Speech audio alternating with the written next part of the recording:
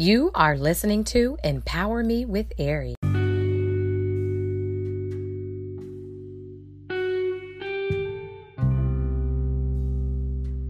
Kings and queens, people of purpose, this is Queen Ari. I wanted to get on here briefly. I felt prompted to release this, and if anyone knows me personally, you know that I only will release what God gives me to release. And so this message, this word that God is saying, he's saying awaken.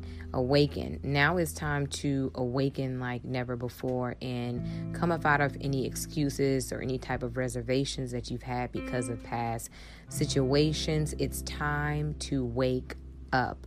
It is time literally to stop reliving the past, stop reliving and having excuses as to why you cannot move forward. Now there are literally portals that are open.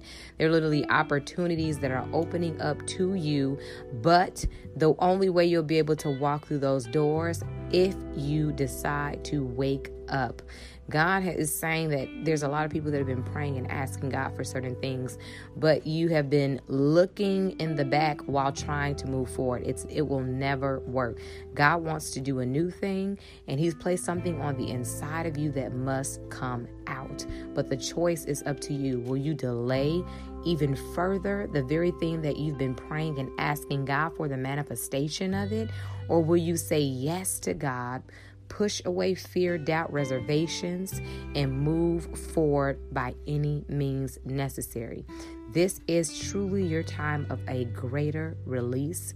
But again, the choice is up to you. So partner with what God wants to do for your life by agreeing with it and giving Him the yes. You can do it.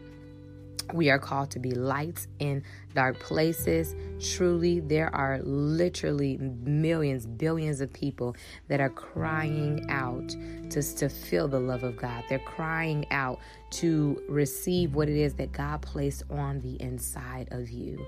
As I always say, you are the answer to another person's prayer. So go forth. This is your time. Remember to renew your mind. It is the GOAT mind. Love you.